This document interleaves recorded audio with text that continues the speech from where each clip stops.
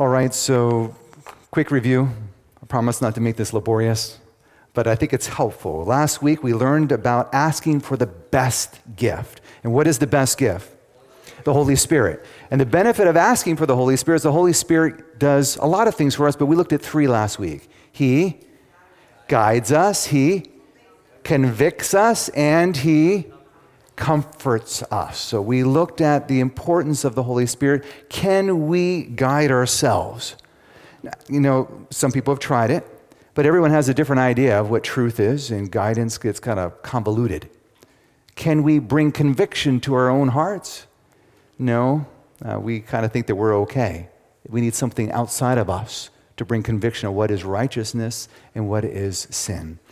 And can we comfort ourselves? If any of you have ever tried to bring comfort to yourself, it's just not comforting. Because quite frankly, I don't know about your mind, but my mind automatically goes to not good scenarios, which is not comforting. And we need the Holy Spirit. There is no higher gift than the Holy Spirit. And with the Holy Spirit, all other gifts come in its train. We don't have to pay for the Holy Spirit, even though what He gives us is worth more than all the wealth in the world. We do not have to go through great difficulties to receive the Holy Spirit, even though it would be worth going through the hottest desert, the coldest mountains, the deadliest jungles to get what the Holy Spirit wants to give us. Jesus simply tells us to ask for the Holy Spirit. If you could turn your Bibles with me to Luke chapter 11. And while you're turning there, I'd like to just go down a little bit of memory lane for myself. I went to a Christian high school, and I remember on career day, you have all these people come in, they talk about their different careers, and you would listen to different ones. I remember even then going to the career day for elementary school teachers and listening to a teacher saying, is this something that I want to do? In addition to talking to professionals, we also had tips on how to survive an interview and how to do your resume. And we learned that resumes should be on cotton-based paper, right? Instead of wood-based paper. Preferably 75% at least, maybe 100% cotton. Get the color a little bit off from white because white is blah, right? You dress, how you dress was important. You want to dress appropriate to the kind of job you're doing a resume for. So if you're asking for a job, there's a certain amount of things you need to do. I remember the guy specifically said he knew an employer who dropped his pen, and when he leaned down to pick up the pen, he would look under the desk to see what kind of shoes the young person was wearing, to see what kind of taste they had, whether he decided whether he wanted to hire them or not. That never happened for me, but I heard that. These are pointers that some people give on how to get a good job. How do you ask God for something? What are practical pointers on how to ask God for something? We just talked about the ultimate gift. It's the Holy Spirit. So does the Bible give me any special details on how to ask? All right, let's start. We're going to do the most simple one, but probably the most basic one, important, and that is Luke chapter 11, verse 13 says this, if ye then, being evil, know how to give good gifts to your children, how much more will your heavenly Father give the Holy Spirit to those who what? Ask Him. I don't want to be overly simple, but that is the key. Asking is not talking about the Holy Spirit. Asking is not singing about the Holy Spirit. Asking is not reading about the Holy Spirit. We are to ask for the Holy Spirit. You know, you could attend church for the rest of your life. You could hear about the Holy Spirit every single week. You could talk and argue about the attributes of the Holy Spirit and even meditate on the biblical proof of the greatness of the Holy Spirit and still not have the Holy Spirit. All we have to do, though, is ask for the Holy Spirit. So let's look at this passage, Luke chapter 11. It starts with verse 9, and we looked at 9 and 10 last week, and we're going to 13 this. We're going to read the whole passage. Please note how many words deal with something related to asking. Let's start. So I say unto you, ask, and it will be given you. Seek, and you will find. Knock, and it will be open to you. For everyone who asks receives, everyone who seeks finds, and to him who knocks it will be open. That's 6 times already. Verse 11. If a son asks for bread from any father among you, will he give him a stone? Or if he asks for a fish, will he give him a serpent instead of a fish? Or if he asks for an egg, will he offer him a scorpion? 9 times already, this concept of asking. If you then, being evil, know how to give good gifts to your children, I know you do, how much more will your heavenly Father give the Holy Spirit to those who ask him? The concept of asking is repeated 10 times. 6 times with the word ask, 2 times with the word seek, 2 times with the word knock. 10 times.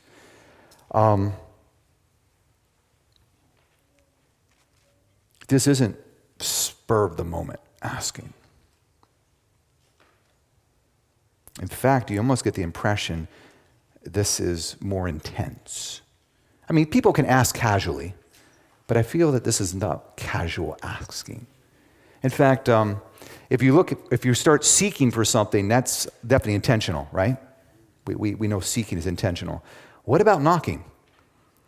Okay, so a little story. When I was in college, I did something called literature evangelism. We called it colportering. We go door to door with Christian literature. We knock on a door or ring the doorbell, and we would wait. Someone comes to the door. You go through your little spiel. Hello, my name is Chuck.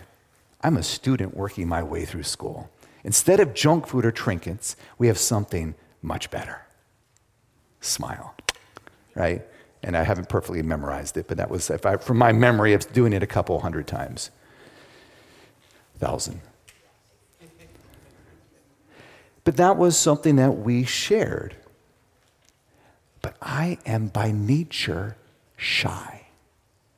It doesn't seem like it here, but trust me, I need alone time to recharge. Lots of it. And I remember going to the door going like this.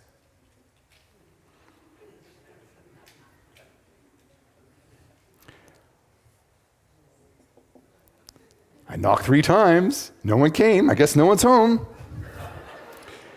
Because I don't want to see someone. I don't want to deal with relating to someone face. Soon as you go like this, you're committed.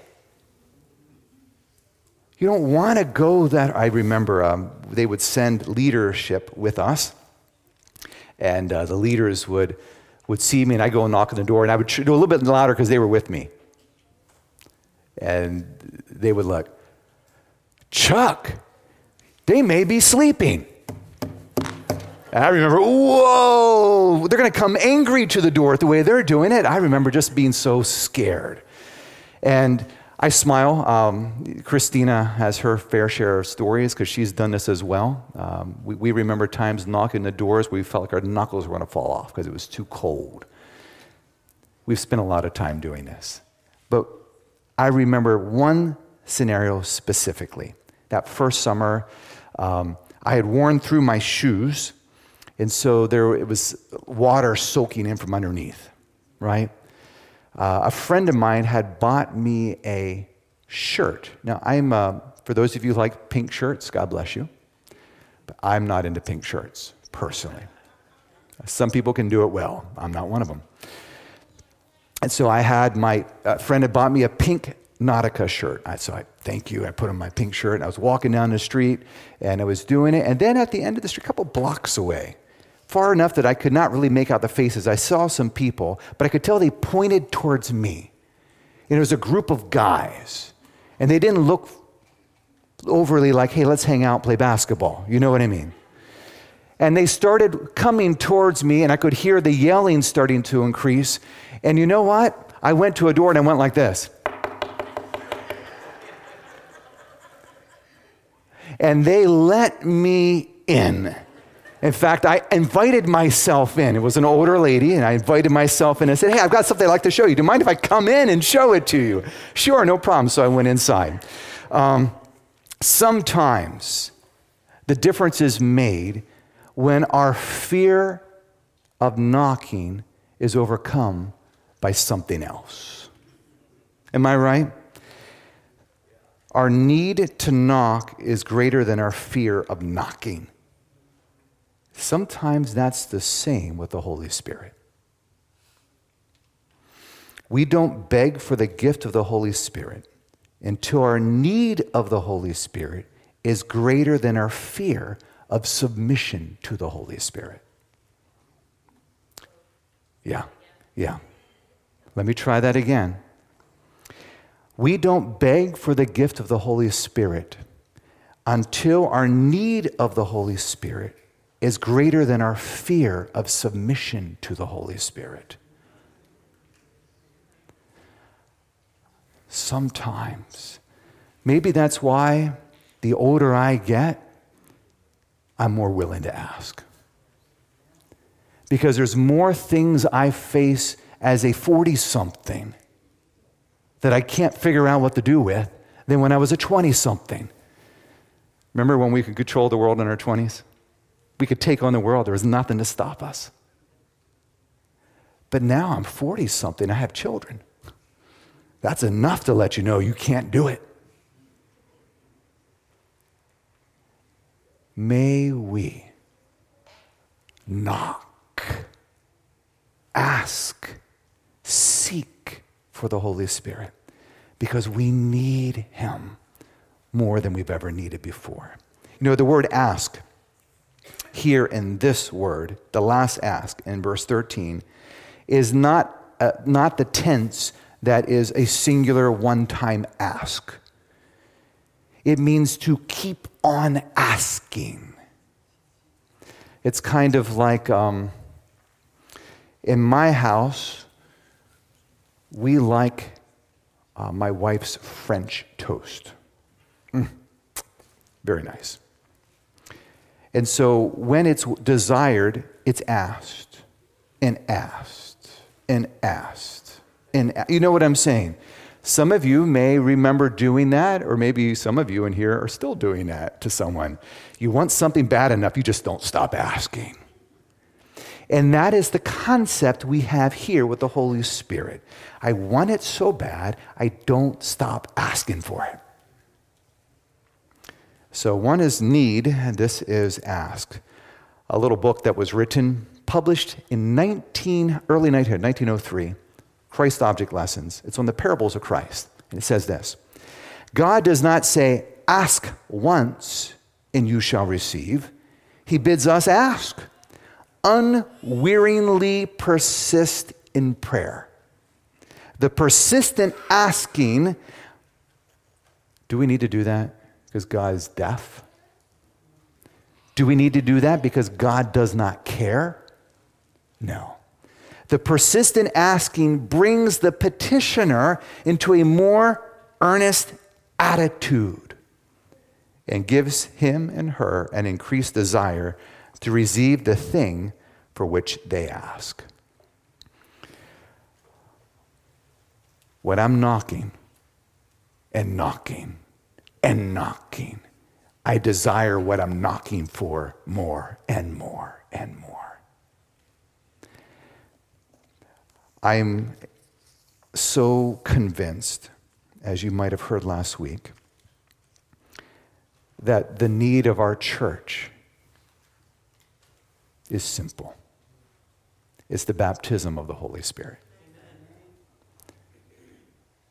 It's not a greater intellectual knowledge, although I like that. It's not even a deeper understanding of the book of Revelation, although I love that. What we need is the Holy Spirit. The Bible uses this phrase, baptism of the Holy Spirit. There's all kinds of ideas what the baptism of the Holy Spirit is. I like to just touch on it briefly, if that's okay. It's mentioned 6 times in the Bible. 4 times by John the Baptism. Matthew, Mark, Luke, and John all records him saying, you want to be baptized by me with water, but there's one coming after me who will baptize you with fire and the Holy Spirit. And then once Jesus says it in Acts 1, we're about to go there, so you can turn there, Acts chapter 1. And then there's another place where I believe Peter or Paul is referring to it. So Acts chapter 1, we're looking at this concept of baptism of the Holy Spirit. This is what we are to be asking for. And I'd like to talk about fear. I know it seems odd, but sometimes there's fear in asking for the Holy Spirit. Maybe some of you in here wouldn't openly admit to it. I don't think any of us probably would openly admit to it. Some of you might, but I am scared. I'm speaking as a term. We are scared to ask for the Holy Spirit. What's he going to do to us? What's going to happen as a result of having the Holy Spirit in my life? Is he going to mess up my plans? There's fear. So let's go. Baptism of the Holy Spirit. Let's look at chapter 1, verse 4. The Bible says, and being assembled together with them, he, Jesus, commanded them not to depart from Jerusalem, but to wait for the, what's the next phrase?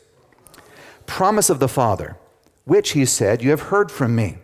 For John truly baptized with water, but you shall be baptized with the Holy Spirit not many days from now. So he goes, you were supposed to wait for the promise of the Father. You're going to be baptized with the Holy Spirit. And then, therefore, when they had come together, they asked him, saying, Lord, will you at this time restore the kingdom to Israel? And he said to them, it's not for you to know the times or seasons which the Father has put in his own authority, but you, I love that. We want to know about this. Yeah, it's not for you to know, but you need to do this. Sometimes I wonder if God wants to tell us that. God, I want to know when you're coming back the second time. It's not for you to know, but you. Sometimes I wonder if he's doing that to us. We get caught up in, what do you call it? Other things that are good, but not what's necessary for us. And so here's a necessary for the disciples at that time. He says, but you shall receive what? Power when the Holy Spirit has come upon you. And you shall be witnesses to me in Jerusalem and all Judea and Samaria and to the end of the earth. What is this baptism of the Holy Spirit that's talked about in verse 5? It's simple in verse 8. It's when the Holy Spirit has come upon you. That's what it means to be baptized by the Holy Spirit. Now, I like to just put a little caveat. We've been talking about the Holy Spirit, prayer meeting, all kinds of places. It's coming up a lot. Maybe it's because a lot of us are reading about it, so it's in our mind. Is the Holy Spirit working on your heart before you come to Christ? Yes. The Holy Spirit brings conviction, yes, of sin and righteousness and judgment that comes. So the Holy Spirit's moving on us. Even the first part of Genesis chapter 1, it says the Spirit of God moved on the face of the waters. So from the very beginning, the Spirit of God has been on our planet and moving with the hearts of humanity. This baptism of the Holy Spirit is different than just the Holy Spirit moving on our hearts. It's something more. It's something more. The word baptize, from the Greek word, those of you who've studied this, baptizo. And this is the word that was used to describe in Greek culinary books, making pickles. All right? So you take your cucumber and you baptizo in vinegar. and out comes a pickle. Looks the same, but it's different on the inside. I hope we got that point. Amen? We need to be baptizo with the Holy Spirit, where we look the same on the outside, but we're different on the inside. This is God's desire for the baptism of the Holy Spirit. That's a little bit of a application. I hope you don't mind. When the Holy Spirit has fully come on us, completely surrounded us, it's when we're baptized by the Spirit. To receive the Holy Spirit, we need to allow ourselves to be immersed. Dunked in. And no, Sam, I'm not talking about back here. We're talking about, has anyone remember horse playing in the swimming pool in the summertime or in a pond or a lake and someone grabbed you and just boom, put you under? How did it feel? Thank you, Henry. I'm going to die. Or some of you might have fought like me. I would kick and scream and scratch. I can't stand people holding me underwater.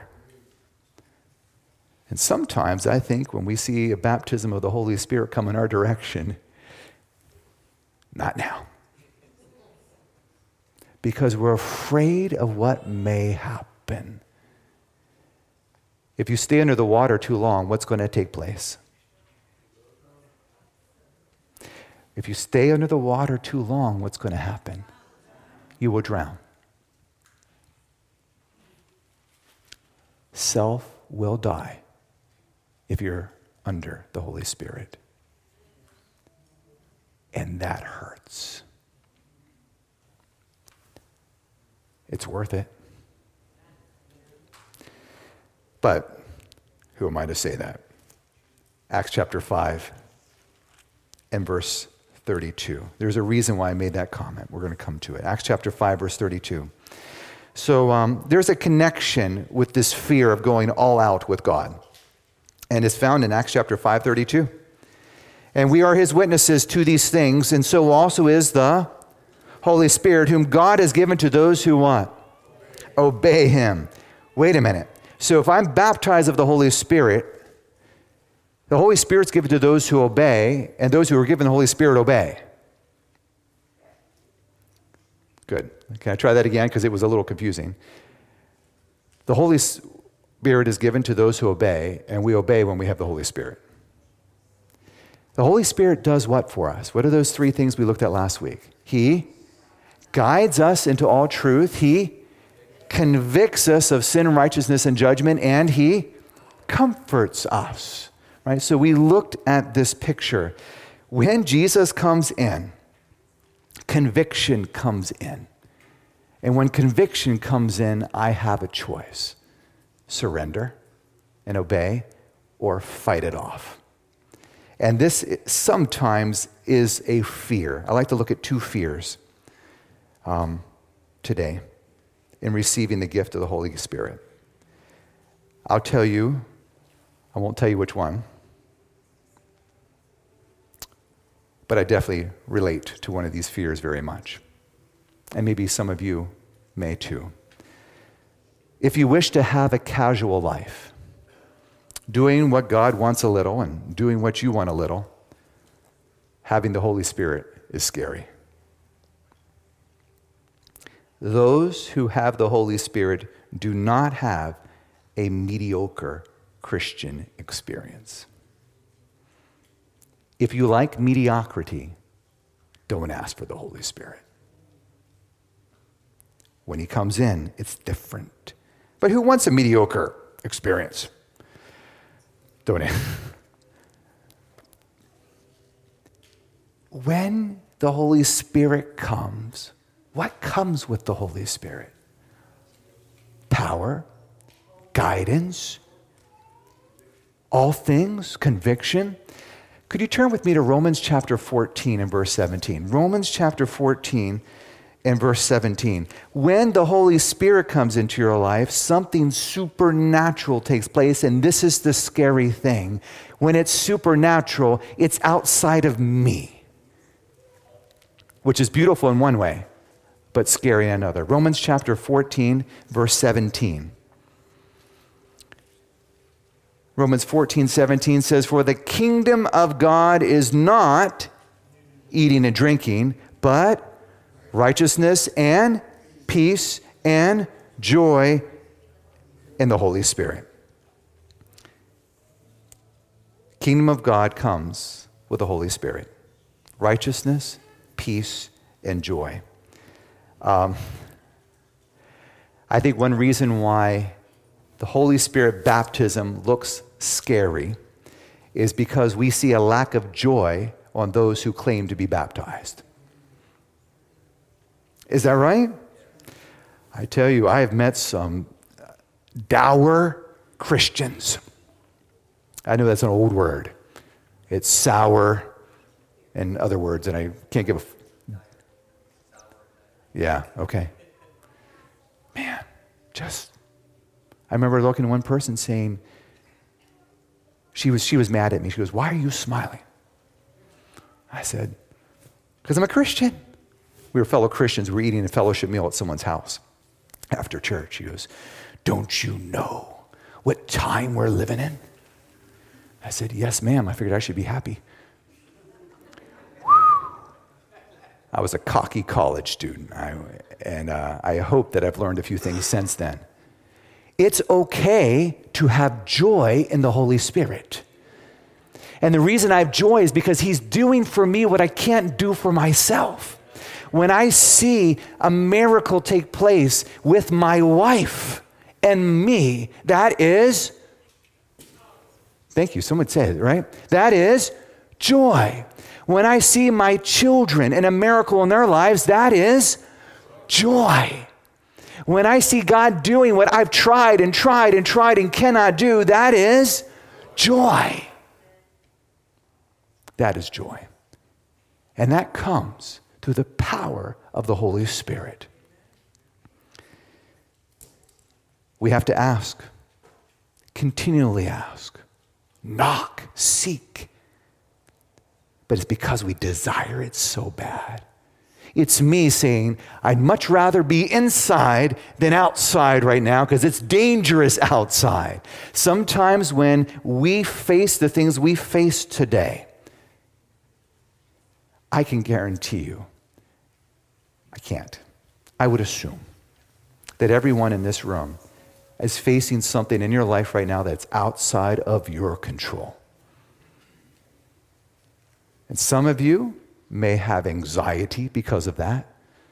Some of you may want to give up because of that. Some of you want to cry because of it.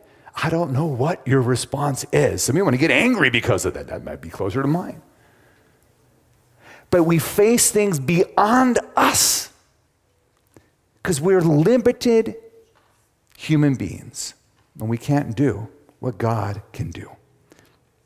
There's another fear. Some of you may be afraid that God is going to ask you to have a Christian experience like somebody else. And you do not want to have a Christian experience like them. I remember feeling that way. Man, Professor so-and-so, he doesn't have any fun. I mean, he walks around like, And then he yells at all the kids. And then he does this. Why would I want to be like him? But he is the most spiritual person around here. You know how we have these weird ideas sometimes? God has not made us cookie cutters. God does not want every single one of you to look like each other. Thank you, ma'am. I wish there was a hearty amen from everyone on that. We don't want to be like each other. God made us individually. You know, I had the privilege, a friend of mine is from Singapore, and he invited my wife and I there to do a weekend. And of course, I refused. No. I said, thank you, we're willing to come. And so we spent a week in Indonesia and another part in Singapore. And while we were there, their National Flower Festival was taking place. And it was in this beautiful, we went into this building. I like taking pictures. I'm not great at it, but I like it.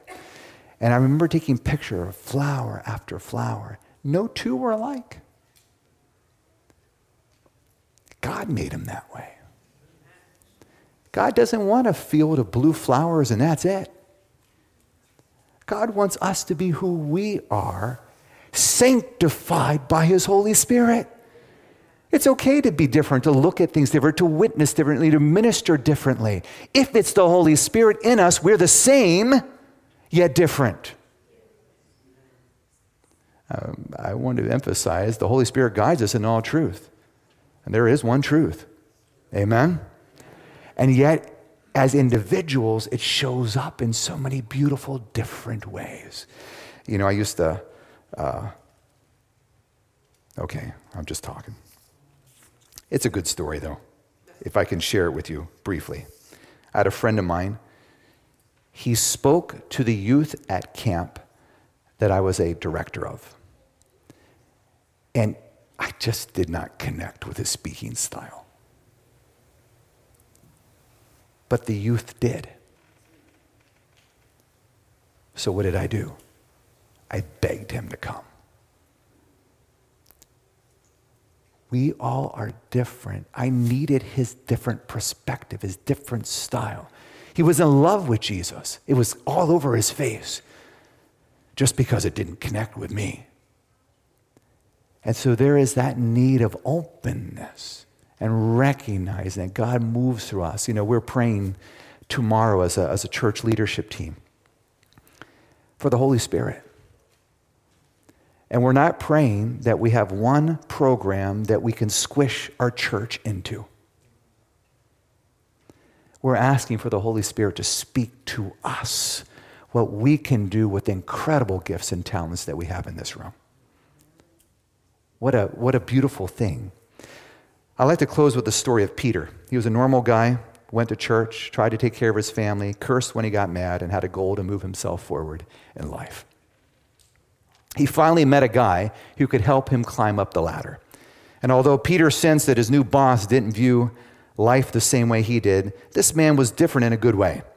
And Peter was sure that being with him would be the best experience of his life. Soon, his natural talents combined with the charisma of his new boss had Peter clearly on the upward trajectory. What happened next is the greatest tragedy and sacrifice of all time. See, Jesus, Peter's boss, ended up dying an outcast and a savior at the same time. Peter's goal for going up the ladder ended that day. But Jesus was resurrected.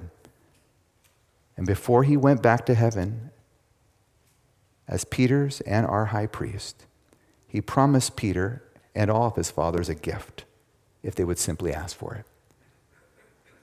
A gift that would bring all other gifts in its train, the Holy Spirit. Peter asked for that gift, and it changed his life for the better. God used Peter to give life. God used him to live a life that was full, abundant, alive. Peter preached to thousands. He saw thousands baptized. He did miracles, even rose the dead. He was part of the process. He didn't do it. God did it through him. Peter had his trials, but Peter lived a life that's only possible when we have the Holy Spirit in us. Do you want that kind of life? Do you want to experience the kingdom of God? Righteousness, peace, and joy. It's going to take you diving in. It's going to take baptism. Will you ask God for the Holy Spirit? Who this morning would like to say, I want to ask God for the Holy Spirit in my life? I want to be baptized by it. Amen. Could you bow your heads with me? Father in heaven, We recognize our inability. And for a lot of us, I speak for myself, we come with a little bit of fear. But we are going to put it aside because we want what you have more than anything else. Please send your Holy Spirit. You have promised to give if we ask, and we are asking. It's in Jesus' name we pray. Amen.